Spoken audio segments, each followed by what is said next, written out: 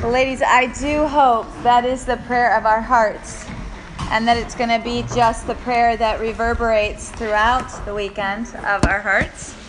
So I need more hands here. Ever felt like that? We don't have enough hands, but I know God gave us the amount that we need, so we'll work it out, right? We will work it out. So we've gotten off to a good start. I appreciate you guys leading in worship. Thanks so much. Just going to have some rich times in worship tonight. We had a really good dinner. Big thank you to our cooks. They work so hard. And I want you to know, everyone on the team except for me is a volunteer, okay? And so they give up their time. Like, they take off of work. They have to arrange childcare for their kids to come for a whole week to serve you. And that's what they do here. That doesn't even count all the planning ahead of time. So just know that you're being loved in that way through service. And I did want to mention, with our cooks, some of you may not realize, but Mackenzie, who's one of our cooks, she is my daughter. And so we actually have two Mackenzies here this year, but Mackenzie, the cook, is my daughter. Mackenzie, the other one, is Jody Rhodes' daughter. We have a lot of mom-daughters here this weekend, which I love as well. But I also, this year, have my new daughter, Stephanie, here. She married my son in April, so that's great. And her mom, Sandy, is here too. So for me, this is like family weekend, and I love it. I just love it.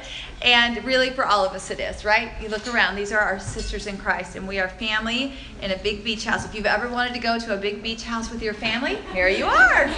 Here you are, okay? So we had a family dinner. We had that blessed time in worship, and I'm excited to get into God's Word together again tonight. This is the only night that we're going to have 2 sessions, okay? I just want you to know that. But if you want to get that note sheet out in your folder, if you want to be a note taker there, that'll be great. And earlier, as you're getting that out, let me just remind you, earlier we tried our best to bring some definition to the word glory. And we discussed that God reveals, or he puts on display, something that is true with great distinction, and it deeply impacts us and draws out a response. That's what glory is, all right? Or that's the way we're going to define it this weekend. And I feel like God has really deposited that for the time that we're going to have here together. So you think about those pictures that you sent of the most glorious thing that you had ever seen, or maybe one of the most glorious things, all right? Sometimes it's hard to choose, that was put on display in front of you. We saw pictures of sunrises and sunsets and northern lights, a baby being born, a marriage happening, somebody even sending pizza, right? There's some glory in pizza, right? It's truly good. And when you put it in front of me, it deeply impacts me. So I get that. And it draws out a response. I want to eat it, right? So I do like pizza. We're not having pizza this weekend, but I do like that. But anyway, I imagine as you saw those things, like displayed in front of you with distinction, that they impacted you. So much so that part of your response was, when you were asked the question, what is the most glorious thing you've ever seen? You thought, oh, I'll send this picture in. All right. Now, we did have one person who kind of quickly went through the email, and she didn't really read the whole thing, and she sent in a picture of herself. and we loved it. It was great. And we've already joked about that a little bit. And then she went back and read it, and was like, oh no, they're going to think I think I'm the most glorious thing ever. Right? There's a little bit of laughter with that, right? Because sometimes we do, and I'm not saying you did, and I'm not even going to tell who it is. But anyway, sometimes we do think we're the most beautiful thing that ever hit the planet. I don't know. Maybe we do, maybe we don't. Whatever.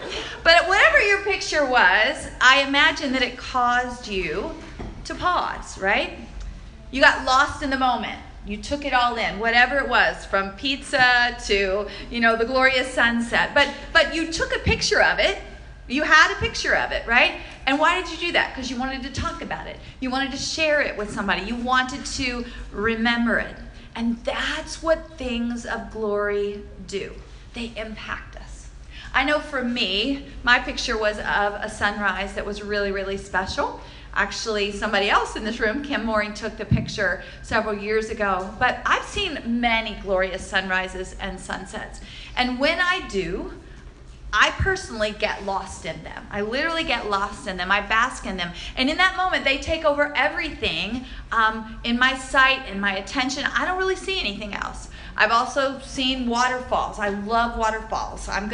Before we leave here, I'm getting in that pool and I'm going to let that water come down on my head because I just think there's something really glorious about that.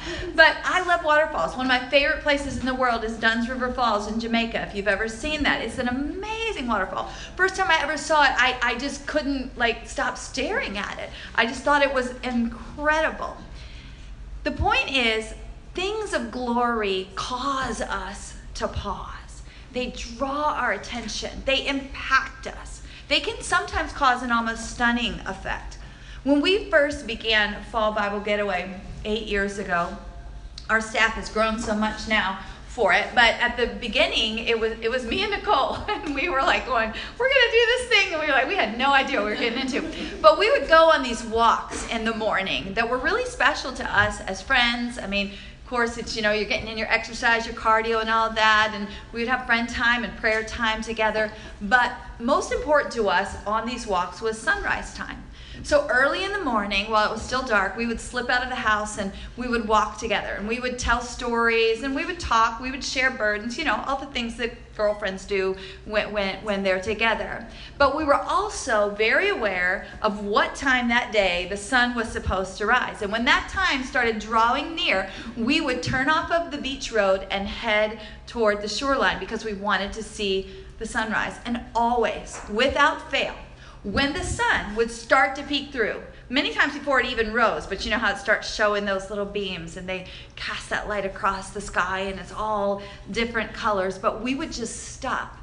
Didn't matter if I was telling a really important story, didn't matter if we were in the middle of, sharing a burden or whatever, the sunrise took over and we stopped and we would stare and we would gaze at that sunrise. We encountered something displayed in front of us, and all talking ceased because there was something holy and precious about that moment that deeply impacted us, and it demanded our attention. It was glorious. And ladies, I want us to get a hold of this dynamic, okay? Because that's the dynamic that we're talking about with Christ. We want to have that kind of response to Jesus. We want to see his glory so much that it gets our attention. There should be an almost stunning effect that does something on the inside of me. Jesus, actually, one of his names in Scripture is the sunrise from on high. It's one of my favorite names for Jesus. And it is because he is truly the light of the world. John Piper said this about Jesus. He said, the sun of God's glory was made to shine at the center of the solar system of our soul. Let me say that again. The sun, meaning Jesus, of God's glory was made to shine at the center of the solar system of our soul. See, when a glorious sunrise stops us in our tracks, we may not realize it, but it's actually a glimpse of Jesus. In fact, in the book of Revelation, we're told that when all is redeemed and we are in heaven, there's not even going to be a need for the sun or the moon or the stars. You know why? Because Jesus truly is the light of the world and he will light the place up. So let me ask you, when is the last time you saw something in Jesus that affected you like what we've just been talking about? That made you pause, that made you catch your breath and just take it all in. And that question, it might kind of sound like the question I asked you before dinner. Like, when's the last time you saw something in Jesus that took your breath away? Something about Jesus, you saw it. Doesn't matter necessarily where you saw it, but you saw it. And it was the truth of who he was. And it drew you in like a magnet. Caused you to pause, to be changed, to worship, to make specific intention, to remember, to say to yourself, I can't wait to tell so-and-so about this. Right? Can I just say, and follow up to what I mentioned during our first gathering, I think we have far too often just domesticated Jesus and Americanized Jesus and culturized Jesus into just being like a friend, a personal friend. And in doing so, he is a friend, but that's not all he is. That's just one beam of his glory.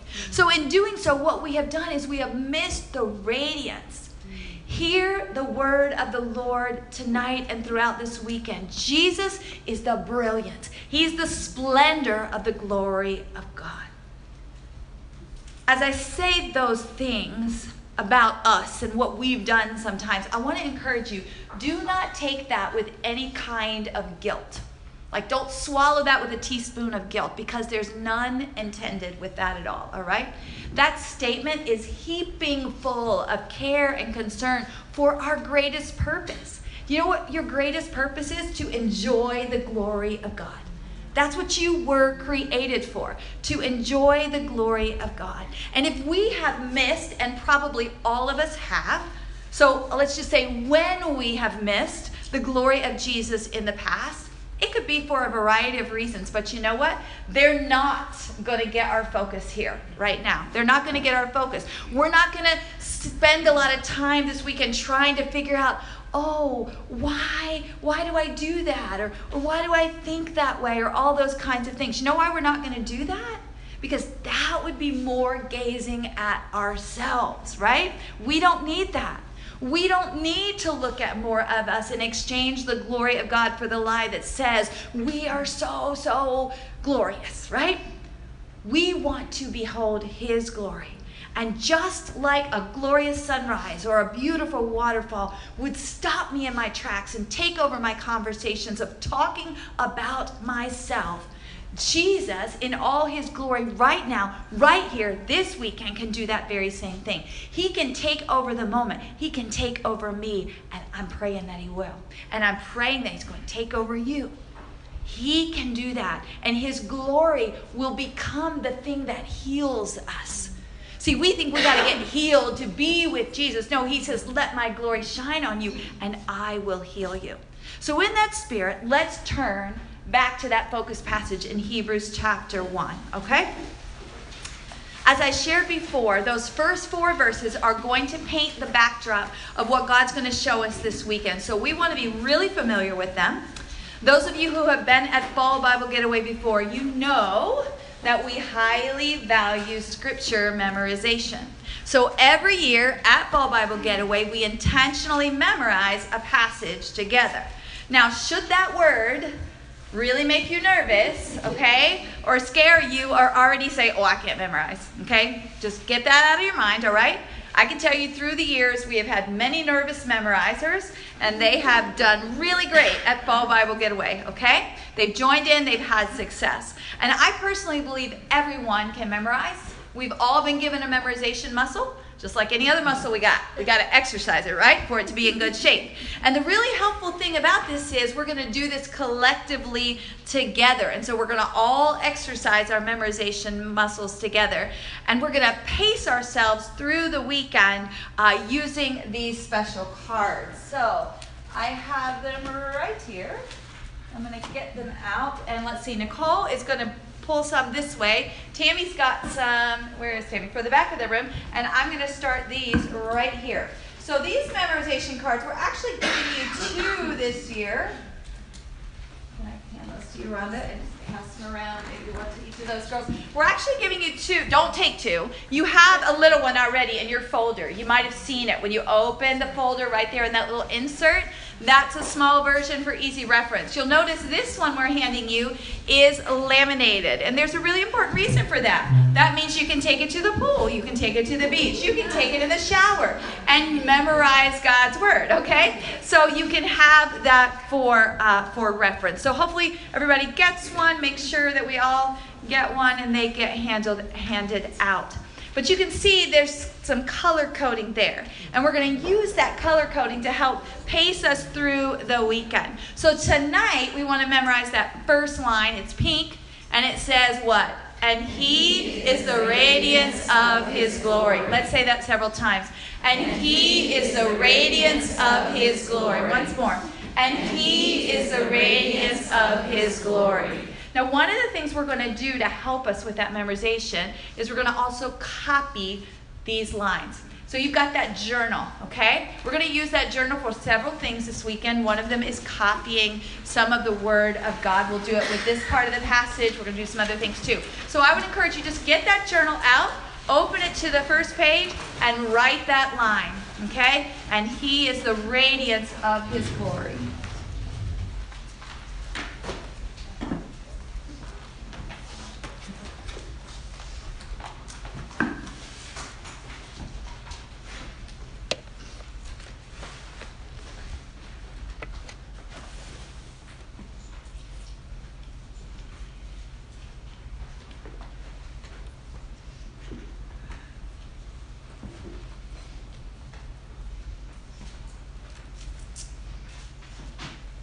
So let's talk about that.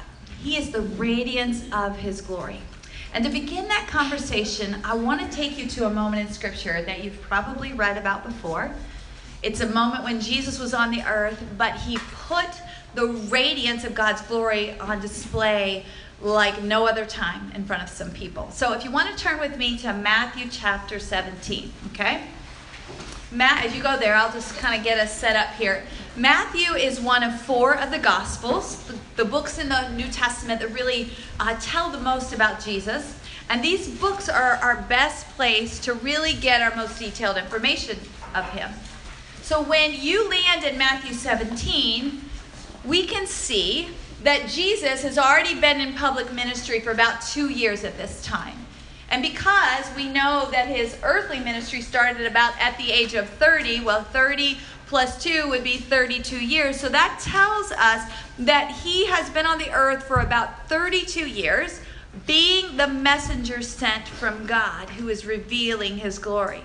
Remember, that's what Hebrews 1 told us God sent him to do. So think with me for a moment about things that would have preceded this moment in Matthew 17. Let's start at his birth, all right?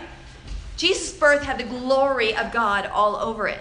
In his birth, we get to see the wisdom of God, the perfect timing of God, the creativity of God, the power, the authority, the protection, the mercy, the kindness, his plan to save the world, and more. I mean, there was glory all over the birth of God, and he was just a baby. Couldn't even speak, right? And he's already just emanating the brilliance, the splendor of God. God's glory was also revealed at Jesus' baptism. In his baptism, we see the glory of righteousness and his Father's heart, the glory of the Father God's heart as he blessed his Son. We see God's glory too when Jesus was tempted, the glory of his knowledge, his purity, his transcendence, his holiness. We see it when he preached the Sermon on the Mount. Jesus preached as God's messenger. And he put God's nature on public display in front of so many people who had turned the truths of what God thinks into all these other laws and things like that. And Jesus just came in and dismantled all of that. So the point is this.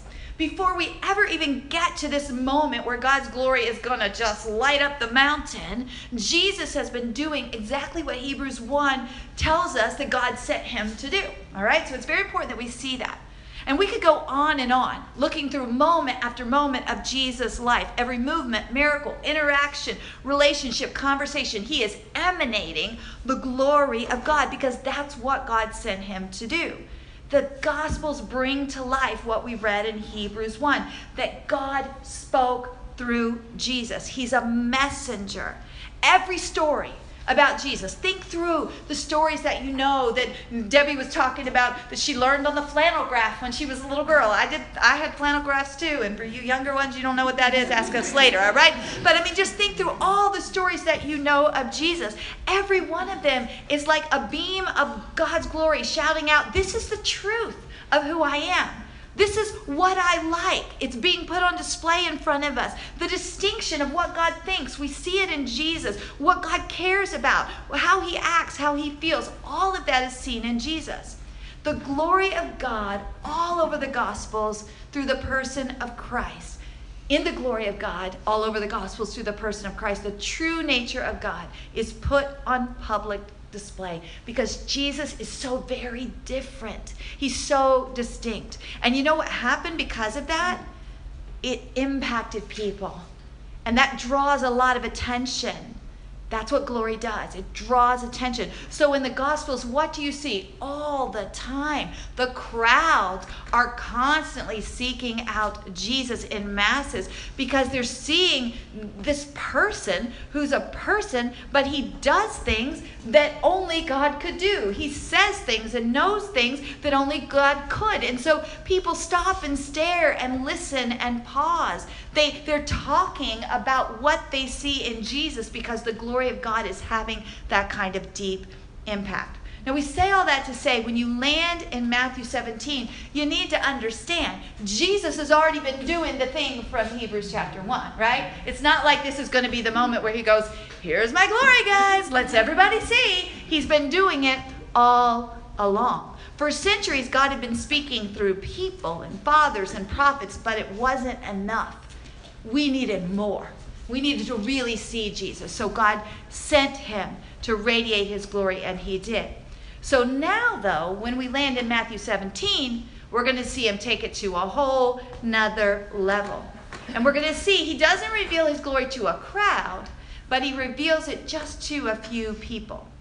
And as we look at this, what I believe is going to happen is that we're going to be challenged. And we're going to be inspired to be a person who wants to see more, all right, that God wants to reveal.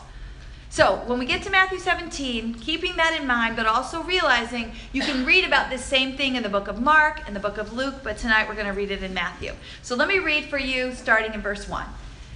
And 6 days later, Jesus took with him Peter and James and John his brother, and he brought them up to a high mountain by themselves. And he was transfigured before them. And his face shone like the sun, and his garments became as white as light. And behold, Moses and Elijah appeared to them, talking with him.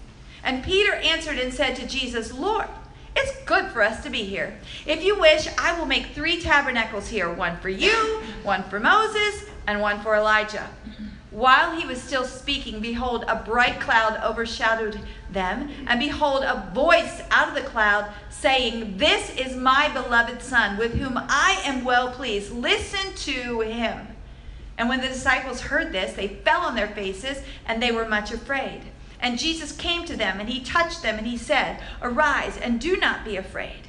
And lifting up their eyes, they saw no one except Jesus himself alone. So, what just happened in this scene? Something really incredible.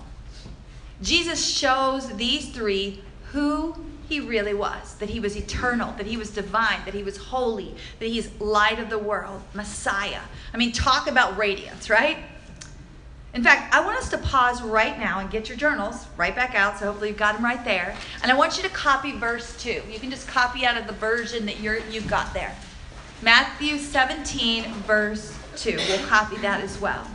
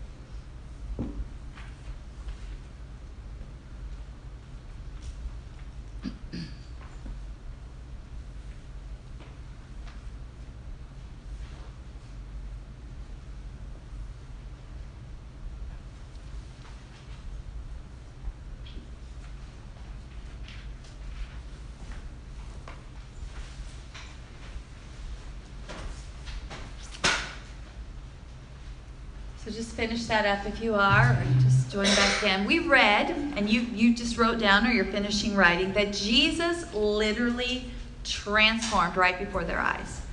They saw his face shine like the sun, and his garments got so white. Let's think about these for a minute. His face shining like the sun. The Bible teaches us that God was fully man and fully God. And maybe we don't really get all that means. We're actually going to talk about that some more tomorrow morning. But we know it at least intellectually now from Scripture. But back then, the disciples and everyone else, they're still trying to figure out who this Jesus is.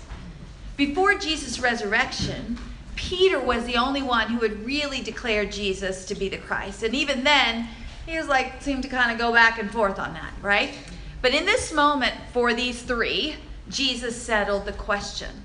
His face was shining like the sun, and that revealed that he was divine, that he wasn't just a man, that he was spirit, that he was full of the glory of heaven.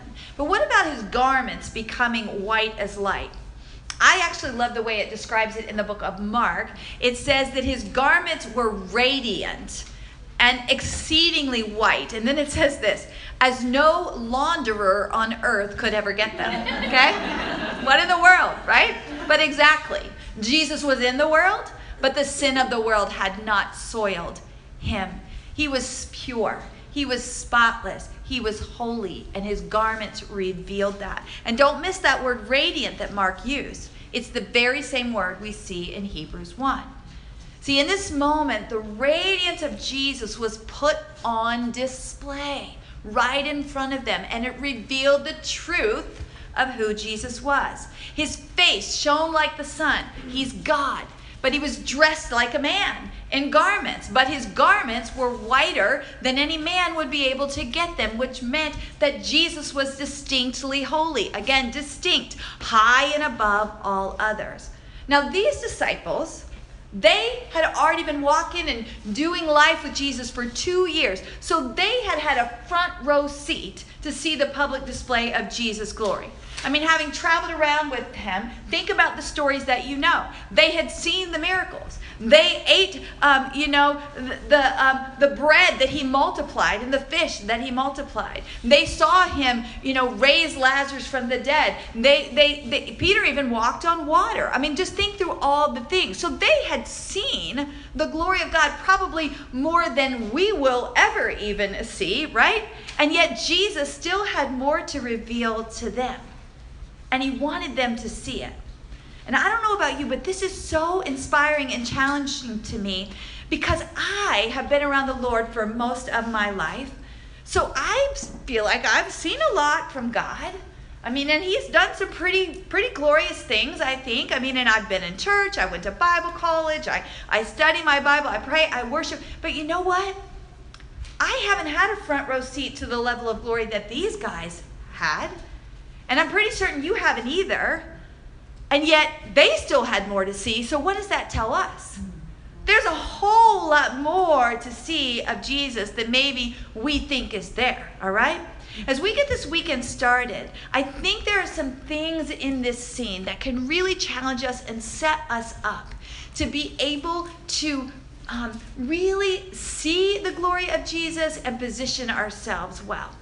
See, if we want to see more of Jesus' glory, the first thing is we got to get close. Get close. It's very interesting to me that Jesus only took 3 of the 12 disciples up on the mountain with him. I don't know if you've ever thought about that before. Why didn't he take all of them, right? Actually, he had a lot of followers. There were 12 who were the closest to him, his disciples. But even within that 12, we know that these 3, Peter, James, John, were the closest. And even within that group of 3, there was one who was the favorite, and that was John, all right? Now, we might not really like that because that sounds like some of the disciples were more special to Jesus than others. And it sounds like preferential treatment, and that could be so. And if it is, you know what? Jesus can do that if he wants to do that. Who are we to say anything about it, right? He can pick who he wants to pick. But this is my personal belief. He chose Peter, James, and John because they were close. They were the 3 that were the most invested in following him. The 3 that were the most engaged in what he was doing. The 3 that were the most interested when he was teaching. The most willing to draw near. See, I think he could have taken 2 people up on the mountain with him, or 4, or 5, or 12, or maybe more. But he took 3 because these 3 were close.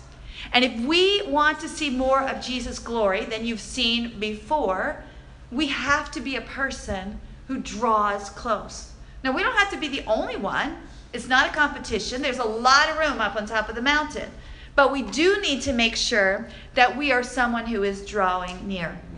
It is my opinion, and I want to make sure that that's clear, okay? This is my opinion. He didn't only take 3 because he only had room for a few people on the mountain. I think he took 3 because these 3 were the ones who had room for him. Each one of the disciples had made a decision to follow Jesus. He at different times, we can read about it, and he called them and he said, "Follow me." And they each made that decision to follow. And we tend to think of them as doing that as a group, and they did. But we can't forget that they were still individuals, right? Individuals that had personal desires, dreams, personal distractions, personal discouragements, personal distresses. They were real people. And with 12 real people, you have to know that some of the 12 were more invested than the others. I mean, perhaps some of them were still thinking about what they left behind in their old life. Or they were deterred by the new things they were finding now that they're getting out and seeing the world. Oh, they've got this in this village. I never saw that in my village, right? And so, they're kind of running off and doing their own thing. Who knows? I mean, we definitely know that Judas, one of the 12, was not really invested in what Jesus' mission was, right? He was seeking his own mission and wanting Jesus to come along and support it.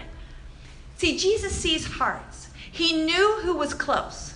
He knew who really was ready and wanted to see his glory. And I know that tonight he can look into my heart and he can look into every heart here and see what our real desires are. Do we really desire to get near to him and to get close? So if you want to see more of his glory, that would be the first thing from this scene. Get close. But what else?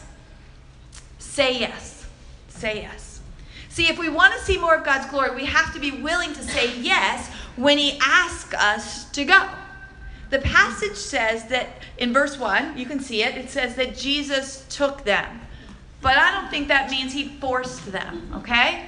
I think it means he invited them. Hey, you want to come along? And they said yes. We don't know. Maybe he invited a bunch of them to go.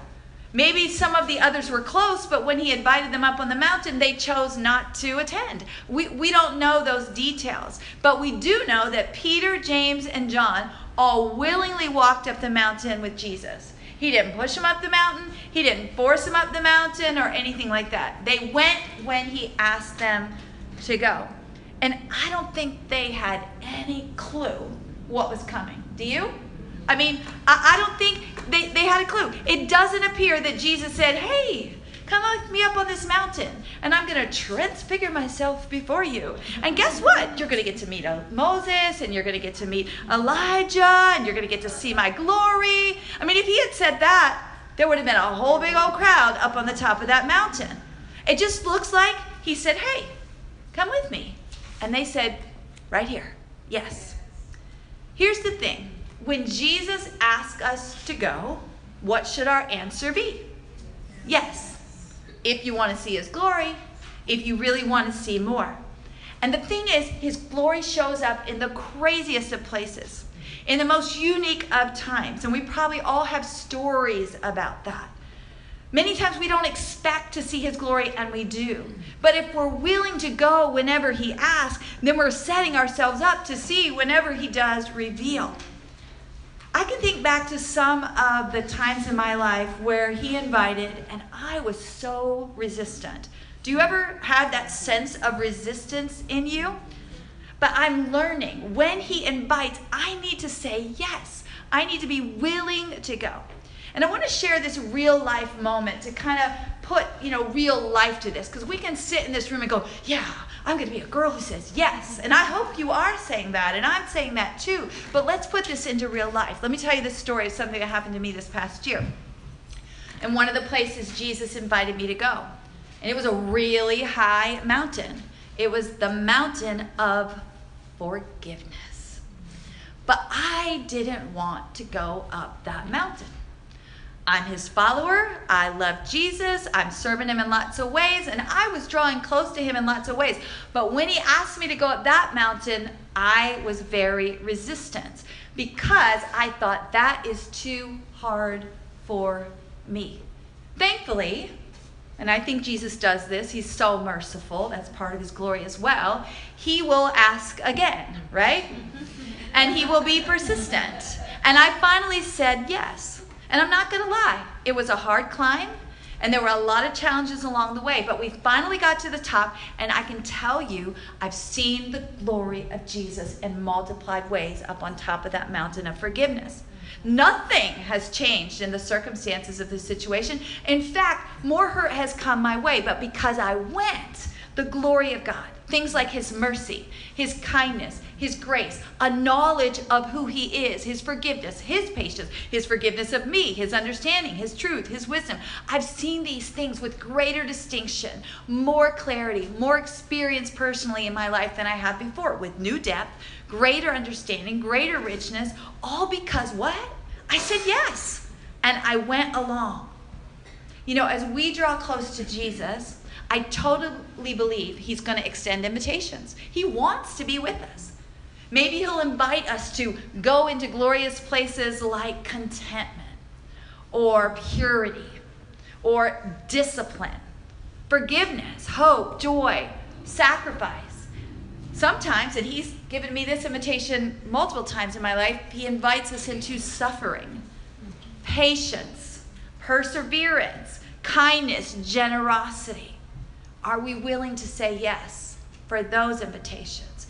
If we want to see more of his glory, we should always say yes.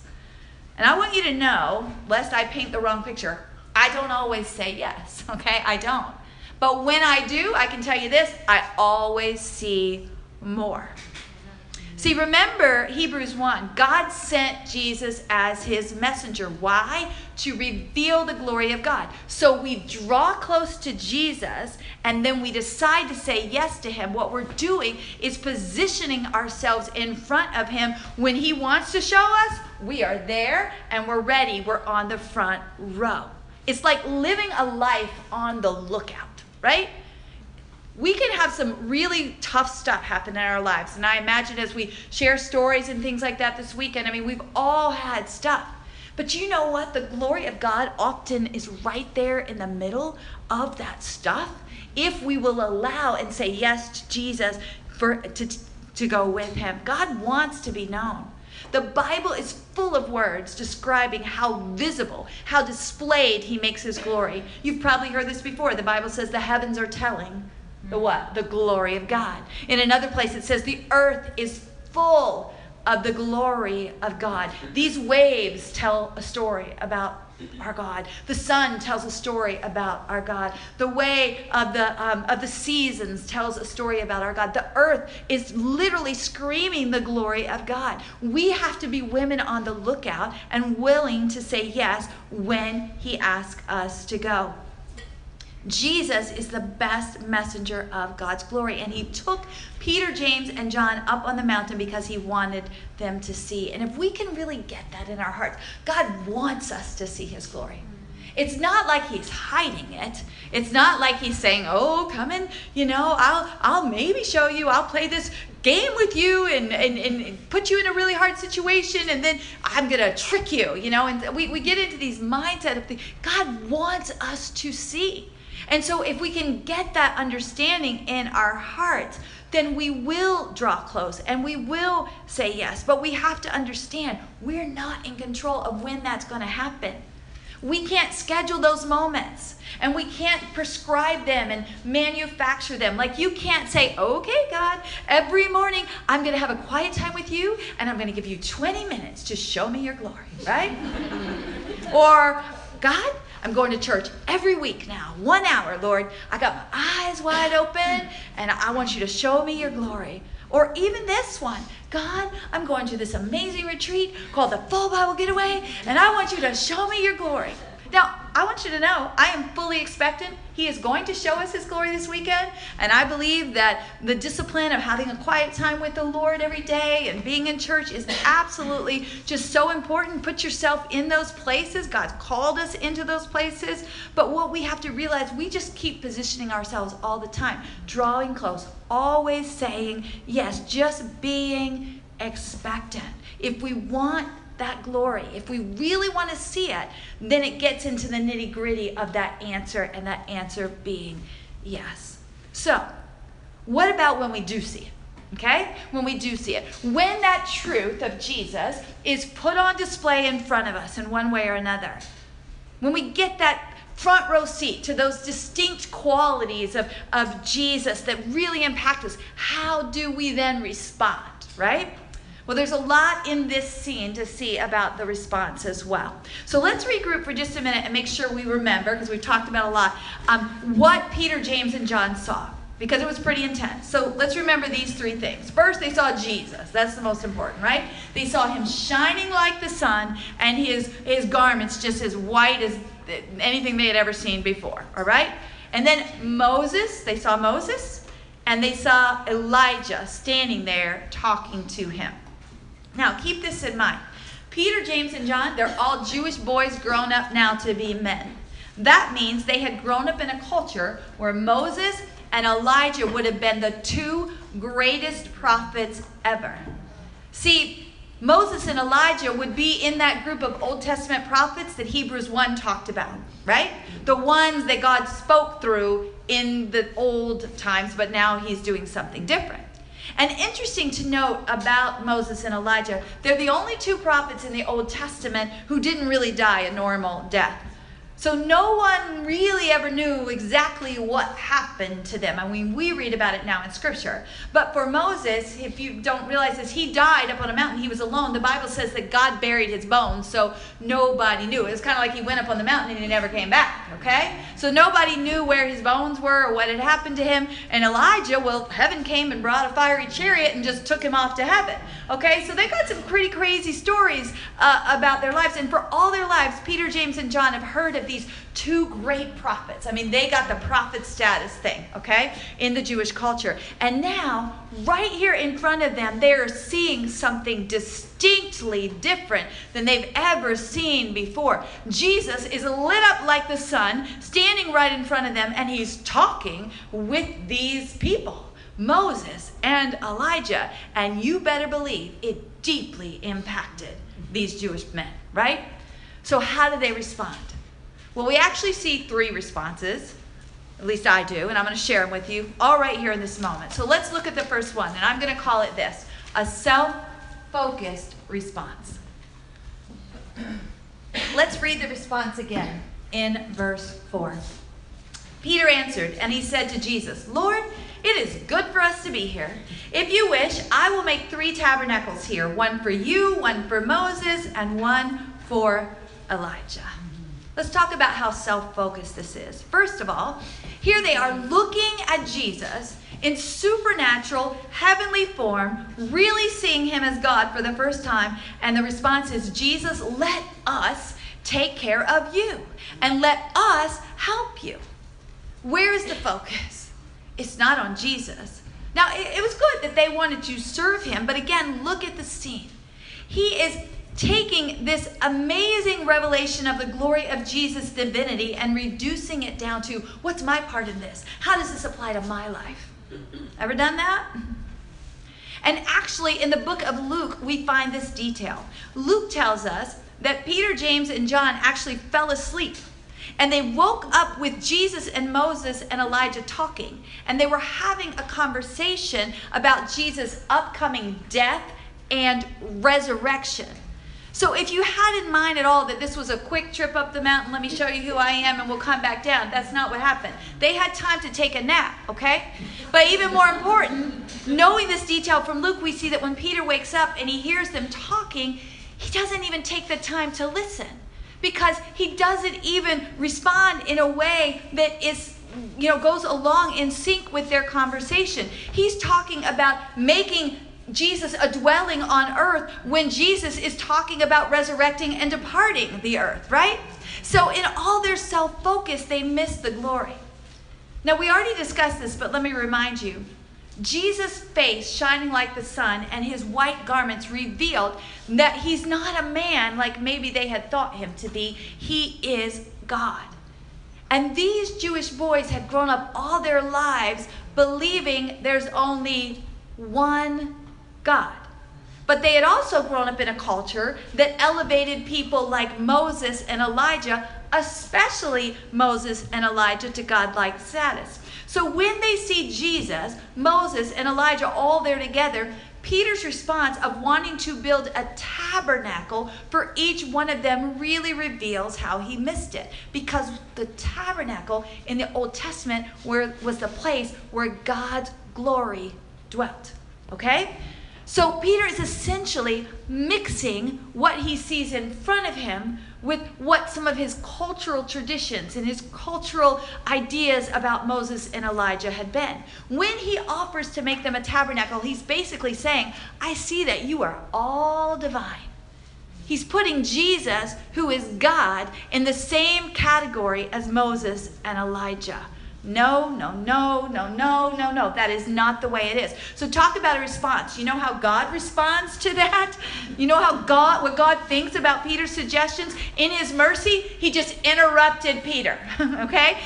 Right here in verse 5, it says, while he was still speaking, behold, a bright cloud overshadowed them. And behold, a voice out of the cloud saying, this, and he pointed to Jesus, I believe, is my beloved Son, with whom I am well pleased. Listen to him. Not him, but him. This is him. This is Jesus. God interrupted Peter's idea. And many times, God needs to interrupt the things that we get in our head about Jesus and tell us the truth. Tell us the truth. So their first response was off for several reasons. So self-focused. But what about a second response? I would call this one a fear-focused response. Read verse 6 with me. And when the disciples heard this, meaning God's voice booming from heaven, it says they fell on their faces and they were much afraid. Now, I don't understand everything that happened here, but it sounds like God got their attention, right? And he just electrified this moment and he spoke very loudly. So whatever they missed before, they saw it now, right? And what was their response? They fell on their faces, which is good, but the text tells us it was because they were afraid. It wasn't worship necessarily. It was fear. It was, let me hide from this. Let me get away from this. I don't know what to do with this. Jesus did not reveal himself to produce fear. Not at all. How do we know that? Because listen to what he says in verse 7. He says, arise and do not be afraid. So let's look at their third response, which I would call a Jesus-focused response. Verse 8, it says, and lifting up their eyes, they saw no one except Jesus himself alone. Now it doesn't say that Elijah and Moses were not there.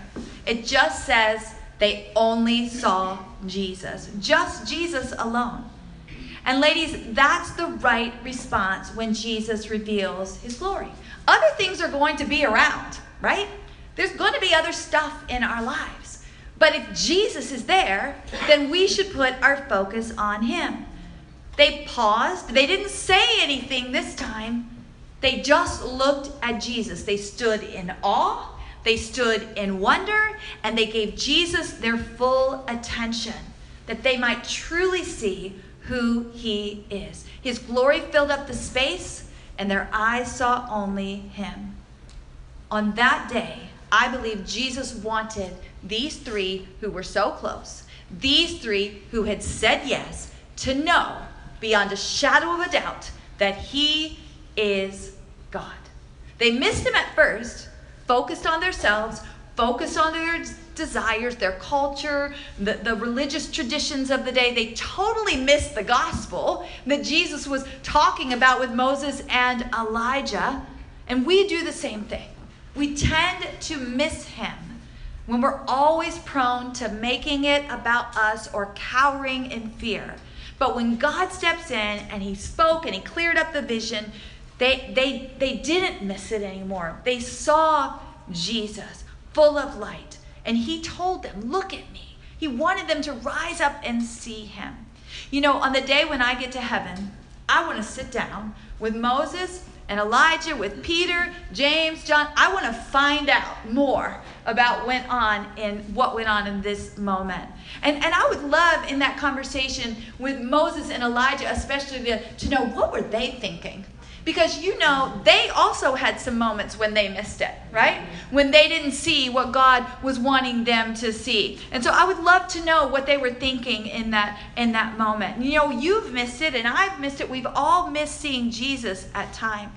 But God has mercifully given us this weekend to draw us away from the things that distract us and to give us a view of himself. We need to see his glory.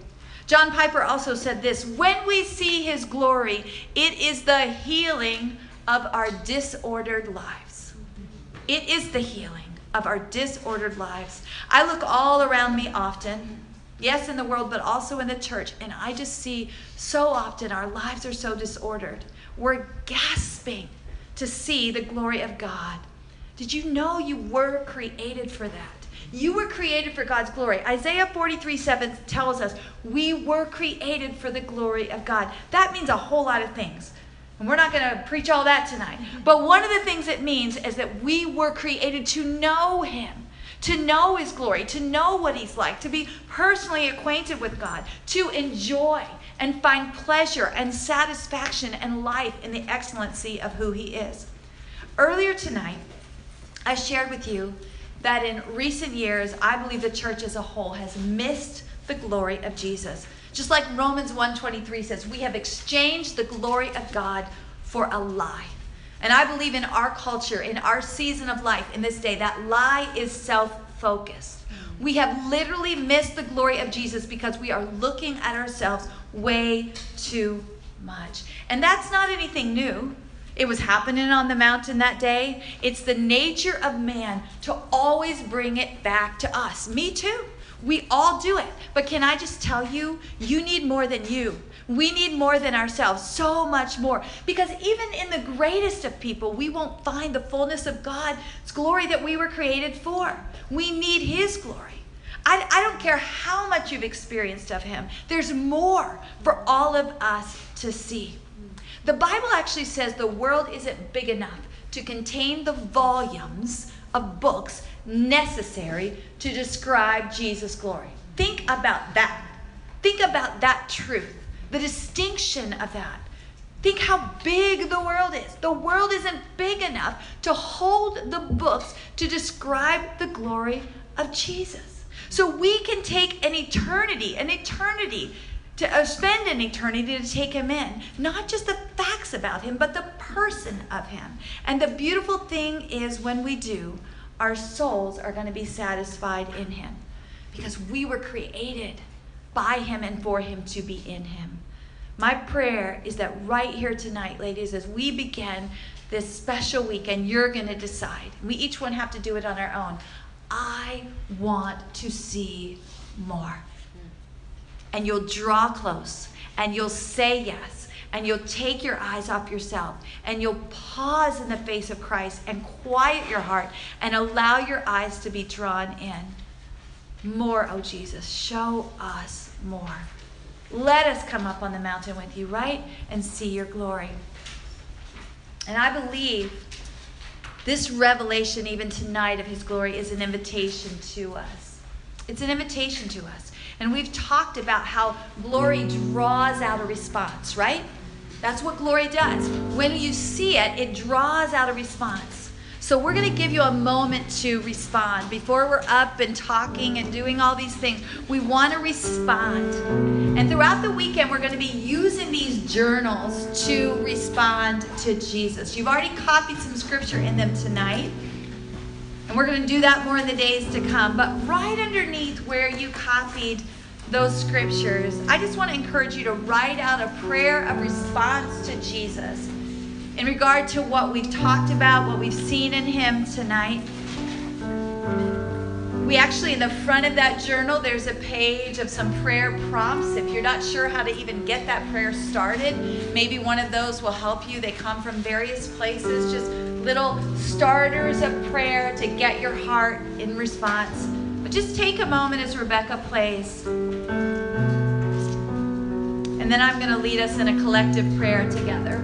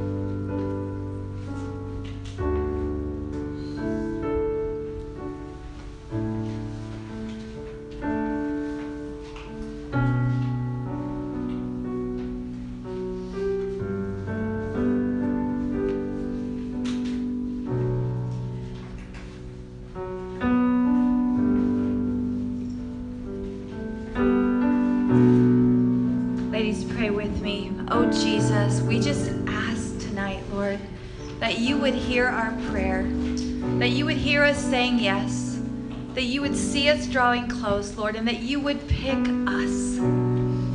We want you to take us away with you this weekend to reveal the radiance of God's glory to us in yourself. We want to see you. We confess, Jesus, that all too often we have exchanged your glory for the lie of self-focus, other things that hold more, we think. God, we ask tonight that you would forgive us. And we know that you are merciful to do so. And that's even just more of your glory. God, forgive the wandering of our affections and the undue attention we give to lesser things. Forgive our distractions, God, that have taken our energy away from you and your glory and wasted it on so many things that cannot satisfy.